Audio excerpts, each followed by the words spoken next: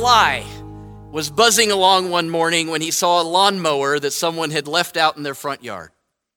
He flew over and sat on the handle, watching children going down the sidewalk on their way to school.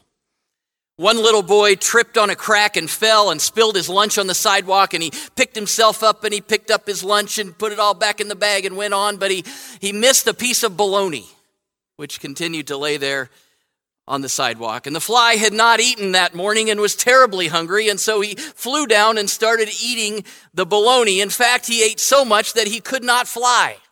So he waddled across the sidewalk, across the lawn, up the wheel of the lawnmower, up the handle, and sat there resting. As he looked over, he saw that there was still some bologna laying on the sidewalk. He was so stuffed, but that bologna looked so good, and finally, temptation got the best of him, and he jumped off the handle of the lawnmower to fly over to the bologna, but alas, he was too full to fly, and he landed on the sidewalk with a splat, killing him instantly. The moral of the story, don't fly off the handle when you're full of bologna. Temptation is real, right? We're all tempted by many things. Maybe you're tempted to fly off the handle. Maybe that's you. Maybe you're tempted to eat too much bologna or eat too much whatever. Or I guess fill in the blank. We're all tempted by so many things. It seems like a battle that we just can't win, but Jesus includes this line on temptation in the Lord's Prayer, and in doing that, he not only knows that temptation is real and difficult, but he wants us to know that he is there to help us as we face it. Giving in to temptation isn't inevitable. We can pray for God's deliverance, so Jesus invites us to pray along with him, lead us not into temptation, but deliver us from evil.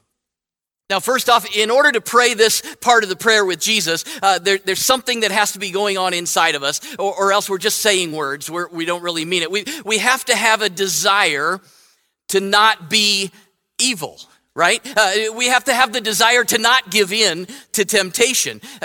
But I'm not sure that that's always our desire. I think there are, I don't know. I was reminded of the story of the man who was in session with his psychiatrist, and he confessed, "I've been misbehaving and my conscience is bothering me."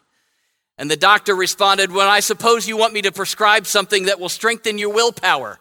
And the man said, "Actually, I was thinking of something that would weaken my conscience. I'd rather have something that would weaken my conscience." And then there's the story of the boy who was in confessional one afternoon and shared with the priest through the screen there. He said, "Bless me, Father, for I have sinned. Father, I've had impure thoughts."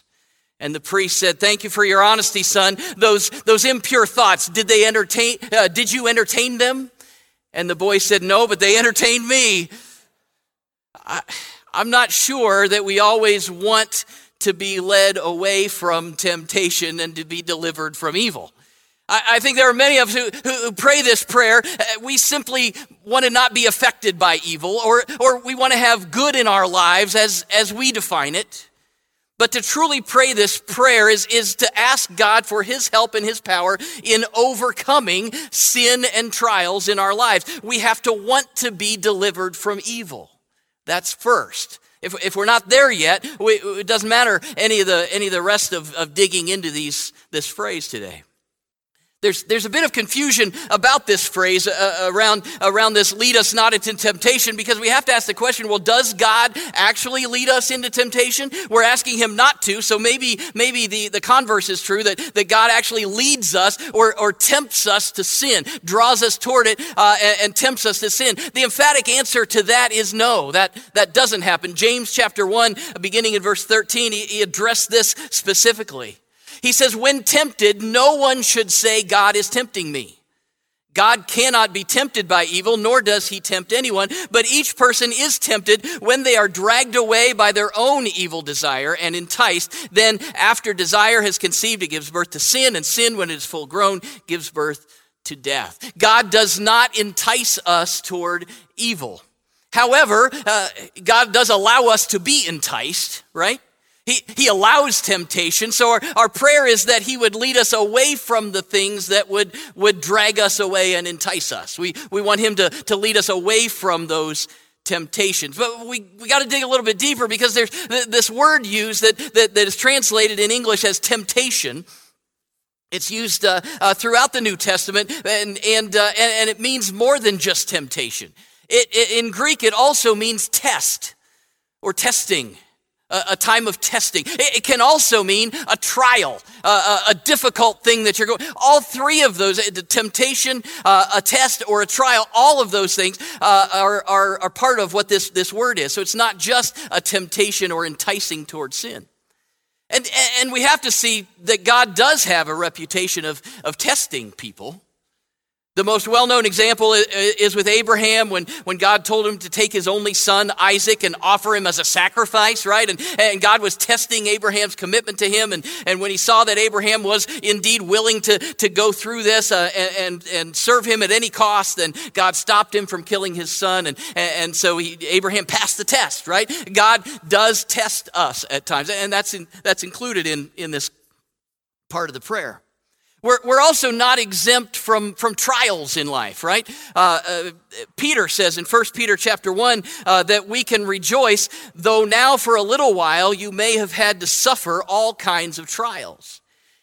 James chapter 1 says that we should welcome trials and tests, because they make us stronger and help us to persevere. Jesus himself told his disciples, in this world you will have troubles, he says. This word that we've translated as temptation can and does mean all of those things: enticement to sin, trials that we suffer, and tests that we endure. Taking all that in, then, Jesus tells us, in teaching us this prayer, Jesus tells us that we shouldn't be seeking out or asking for any of that. We shouldn't want God to lead us into any of those things. He's not going to lead you toward sin. He might lead you toward trials or testing, but don't seek it out. Don't intentionally place yourself in the way that leads toward evil. In thinking about all that this week, I was reminded of the great theologians from the I Can Read book series, Frog and Toad. I don't know if you've ever read Frog and Toad. I want to read just a chapter, if you'll indulge me this morning. It's entitled Cookies. Toad baked some cookies. I should have had the pictures. I don't have the pictures. I'm sorry. And I'm not going to, anyway. Frog and Toad. Picture it in your head. Toad baked some cookies. These cookies smell very good, said Toad. And he ate one. And they taste even better, he said. Toad ran to Frog's house. Frog, Frog, cried Toad, taste these cookies that I have made. Frog ate one of the cookies. These are the best cookies I've ever eaten, said Frog. Frog and Toad ate many cookies, one after another. You know, Toad, said Frog with his mouth full. Oh, sorry. You know, Toad, said Frog with his mouth full. I think we should stop eating. We will soon be sick. You are right, said Toad. Let us eat one last cookie and then we will stop. Frog and Toad ate one last cookie. There were many cookies left in the bowl. Frog, said Toad, let us eat one very last cookie and then we will stop. And Frog and Toad ate one very last cookie. We must stop eating, cried Toad as he ate another. Yes, said Frog, reaching for a cookie. We need willpower. What is willpower? Asked Toad. Willpower is trying hard not to do something that you really want to do, said Frog. You mean like trying not to eat all of these cookies? Asked Toad. Right, said Frog. Frog put the cookies in a box. There, he said, now we will not eat any more cookies. But we can open the box, said Toad. That is true, said Frog. Frog tied some string around the box. There, he said, now we will not eat any more cookies. But we can cut the string and open the box, said Toad. That is true, said Frog. Frog got a ladder. He put the box up on a high shelf. There, said Frog. Now we will not eat any more cookies. But we can climb the ladder and take the box down from the shelf and cut the string and open the box, said Toad. That is true, said Frog. Frog climbed the ladder and took the box down from the shelf. He cut the string and opened the box. Frog took the box outside. He shouted in a loud voice, "Hey birds, here are cookies." Birds came from everywhere. They picked up all the cookies in their beaks and flew away. Now we have no more cookies to eat, said Toad sadly, not even one. Yes, said Frog, but we have lots and lots of willpower. You may keep it all, Frog, said Toad. I'm going home to bake a cake. And that is the end of the chapter. We need a lot more than willpower to resist temptation, right? There was a story of a mother who told her son not to go swimming that afternoon, and yet later in the day, right before dinner, she saw him coming back to the house, and his hair was wet, and he had a swimsuit on, and he was all wet, and it was obvious he'd gone swimming. She said, I told you not to go swimming. And he said, I couldn't help it, Mom. The water looked so good. And she said, but why did you take your bathing suit? And he said, in case I was tempted, I took my bathing suit. Evil is not God's will for us. He promises that there is always a way out when we are tempted. 1 Corinthians 10:13, no temptation has overtaken you except what is common to mankind. And God is faithful. He will not let you be tempted beyond what you can bear. But when you are tempted, he will also provide a way out so that you can endure it. But sometimes we fly right past the way out. The way out was to not have cookies in the house, right? The way out was to leave your swimsuit at home. It's the old joke of the guy that goes to the doctor and says, Doc, I broke my arm in 2 places. What do I do? And the doctor says, don't go to those places, right? I picture it like driving down the highway towards sin, and God provides an off-ramp, and we blow right past it, and then we get right up on the temptation, and it seems unbearable, and we say, God, I need a way out. You said you'd have a way out. He said it was back there, and you missed it. Stay out of those places, right? Part of what it means to live out this prayer, lead us not into temptation, is to not mess around with the things that tempt us. When we're tempted, if we follow God, he will lead us out of it. When Jesus is teaching this prayer to his disciples and the crowds, it hadn't been very long since he had battled temptation and trial and testing himself. He'd spent a month and a half in the wilderness without food, right? It was a trial for sure. And the evil one, the devil, had tempted him 3 times specifically towards sin. And every time that the devil came and tried to entice Jesus toward evil, Jesus countered that temptation with Scripture. Actually, I think there are 2 things that Jesus experienced there in the wilderness that he relied on to stand up in that testing and temptation and trial that we can experience in our own lives as well. Jesus had a close relationship with God the Father, and he knew and obeyed the Bible. Those are key ingredients, maybe the key ingredients to the way out that God provides for us in the face of trials and temptations. Having a close, growing, personal relationship with God and an understanding of and obedience to Scripture that leads us, those things will lead us away from temptation and deliver us from evil. It's something that we prepare for. It's not something that in the moment, oh, now magically have all the willpower that I need. I'm living in this relationship with God, and because I don't have that draw toward temptation anymore. I can stand up in the trials and the testing. I'm delivered from evil because of that relationship with God and my relationship with the living Word of God. We printed up these cards. Man, it's been several years ago now, and we've distributed them at different times. There's some there on the back table because I think some of you probably don't have these. We just called it Questions to Live By, and we came up with 5 questions to ask ourselves on any given day in order to try to say, well, am I really in the place where I need to be? Am I okay in my relationship with God? Am I doing what I need to do to draw close to Him? 5 questions, just real quick, and they're up there on the screen. Have I met with God today? Pretty important in a relationship that we would meet with the person that we have a close relationship with. Am I trusting and obeying God in everything? There's a couple of sermons loaded right in there. Do I see Jesus in the mirror?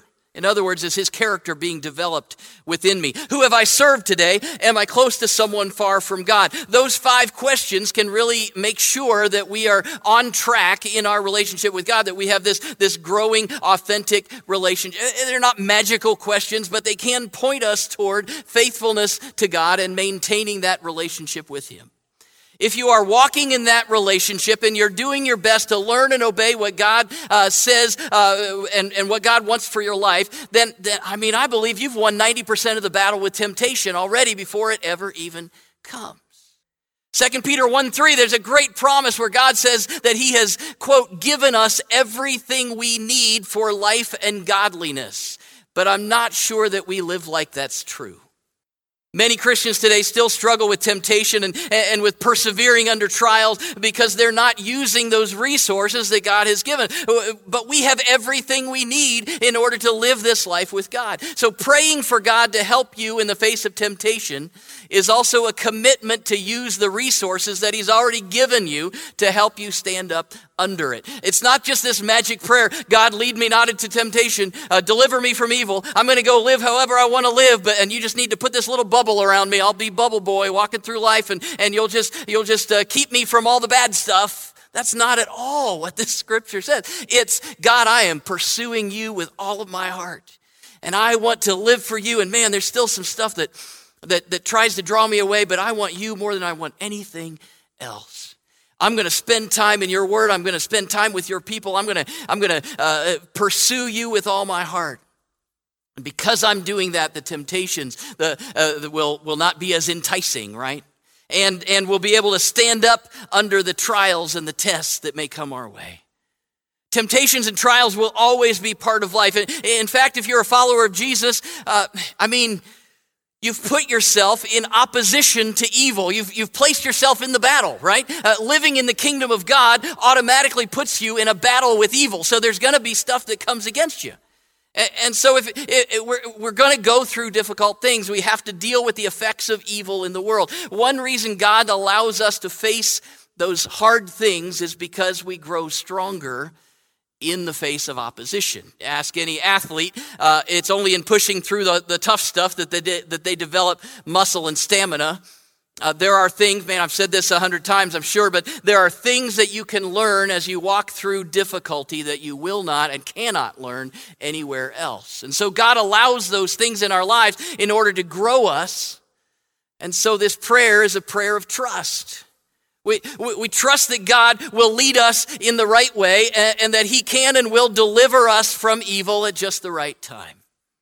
Throughout this prayer, we've been reminded of who God is. We started off the whole first section of the prayer, right? The Lord's Prayer. We're reminded of who God is. He's our Father, right? We can crawl up in his lap and tell him everything, and he's our daddy. We can talk to our Father, right? Our Father who art in heaven. Hallowed be thy name. He's holy and righteous. At the same time as being our Father, he's a holy God. He's righteous. And then he has a kingdom, so he's a king, right? And so he's in charge and he's the ruler of his kingdom. We've learned all of this about God. Then toward the end here, we see that he's also something else. God is also, we are declaring that God is the one we're relying on to deliver us. He is our deliverer. It's what God does over and over again in Scripture. Romans 7, what a wretched man I am. Who will rescue me from this body that is subject to death? Thanks be to God who delivers me through Jesus Christ our Lord. 2 Corinthians 1:10, he has delivered us from such a deadly peril, and he will deliver us again. On him we have set our hope that he will continue to deliver us. Colossians 1:13, he has rescued us from the dominion of darkness and brought us into the kingdom of the Son he loves. 1 Thessalonians 1:10, Jesus rescues us from the coming wrath. 2 Thessalonians 3:3, the Lord is faithful. He will strengthen you and protect you from the evil one. Over and over and over again in Scripture, it says that this is one of the things that God does best. He delivers us from evil, from the evil one. Maybe you do well to remember those verses, maybe some or all of those verses. We put the references there on your bulletin. Maybe you want to print those out and put them somewhere. Maybe you want to be reminded that God is your deliverer. Maybe you need that reminder. I hope that you can come back to those things to remember that God is your deliverer. When we pray this prayer, we're saying that we don't want to give in to temptation. We don't want to succumb to evil. And we are declaring that we need God's help in order to do that. We won't resist temptation. We won't stand up against evil's influence without the help of God, our deliverer. It comes back around to where I started today, not with the obese fly, but where I started today with that we need to desire. The desire of our hearts has to be to avoid sin. To honestly pray this prayer, you and I have to want to avoid sin. I think if I said, give me a show of hands, how many of you want to avoid sin? You'd all raise your hand. And that's great. And I hope that that's true. Do you really? If we're really being honest, yeah, I want to avoid sin. Well, most of it, right? I don't want to get into all the bad stuff. But, there's this one habit or this little vice that controls me, or there's this way that I tend to talk to certain people, and my attitude isn't always the best in this situation, and I'm really holding a grudge here. And I was, everybody's talking at work about all the, and the person and the thing and the stuff but I'm pretty much avoiding sin and evil. John 3:16 is the most famous verse in the Bible. Many of you could probably quote it. It wraps up the Bible so well. God loves you so much, he sent Jesus. If you just believe, you will receive and have eternal life. And that's an amazing verse. It's an amazing promise. It's the gospel all wrapped up in one verse. But the problem is that not everyone believes, so not everyone receives, right?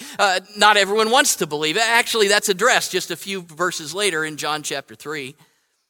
Verse 19 says, "This is the verdict. Light has come into the world, but people loved darkness instead of light because their deeds were evil.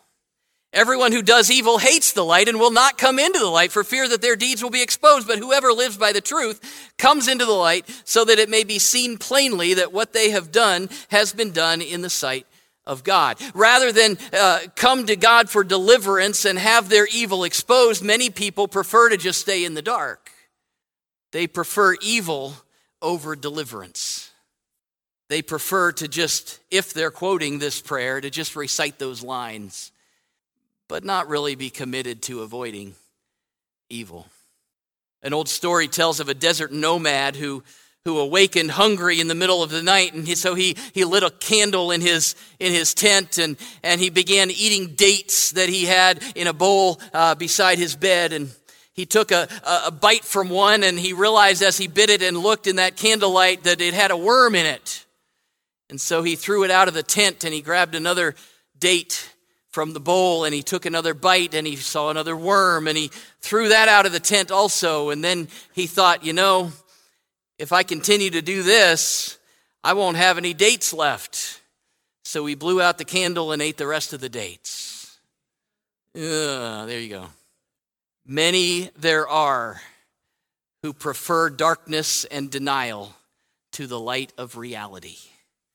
Even though God, through Jesus, has brought the possibility of living in the light of his truth and righteousness, people prefer the denial of the dark because their deeds are evil. They can hide in the dark for a while anyway, because sin can't live in the light. So when we keep things hidden, when we try to tuck back those bitter feelings or that bad habit or that lust or those secret sins, they never get better. They don't go away. They actually fester and grow. But when we expose our lives to the truth of the light of God, it's only then that we can deal with sin, root it out, and allow God to deliver us from evil. It's a prayer of trust. I'm trusting that God will lead me well, that his way is right, and that he will help me to stand up against the seduction of sin, and he will give me the strength to persevere in the face of suffering. Ultimately, I think it's a prayer of hope. We have hope that the evil one does not have to have the final say. In the end, evil does not win. Our God of deliverance has already overcome sin and death through Jesus' death and resurrection. So we can trust him to deliver us from evil. We put our hope in the fact that a day is coming when evil will be no more. Again, these words, this prayer that you probably learned somewhere in your past, this line, "and lead us not into temptation, but deliver us from," it can just be a throwaway line and we move on. But there's so much packed in there. You've got to want to not be affected by sin and temptation. You've got to want to overcome those trials and tests and temptation and allow God to overcome and deliver you through them. It's a commitment. It's a trust. It's a hope. It's a reliance on God to do his work in you and through you. In the face of the things that you come against, that you will come against maybe before you even leave this building today, or maybe this afternoon, or maybe at work this week, there are going to be things that entice you away from God and toward sin. We can put our trust and our hope in God that he will lead us well and that he can and wants to deliver us from evil. Father God, I pray that as you walk us through this week, that we would follow you closely, that we would dig deep in that relationship that you desire to have with us, that you'll show us many times this week how much you love us. Lord, I pray that as we walk hand in hand with you this week, that you would lead us not toward temptation, but that in walking with you, we'll be led away from those things that don't please you. That you would work and move in our lives so that our deepest desire is to please you and not be drawn toward anyone or anything else.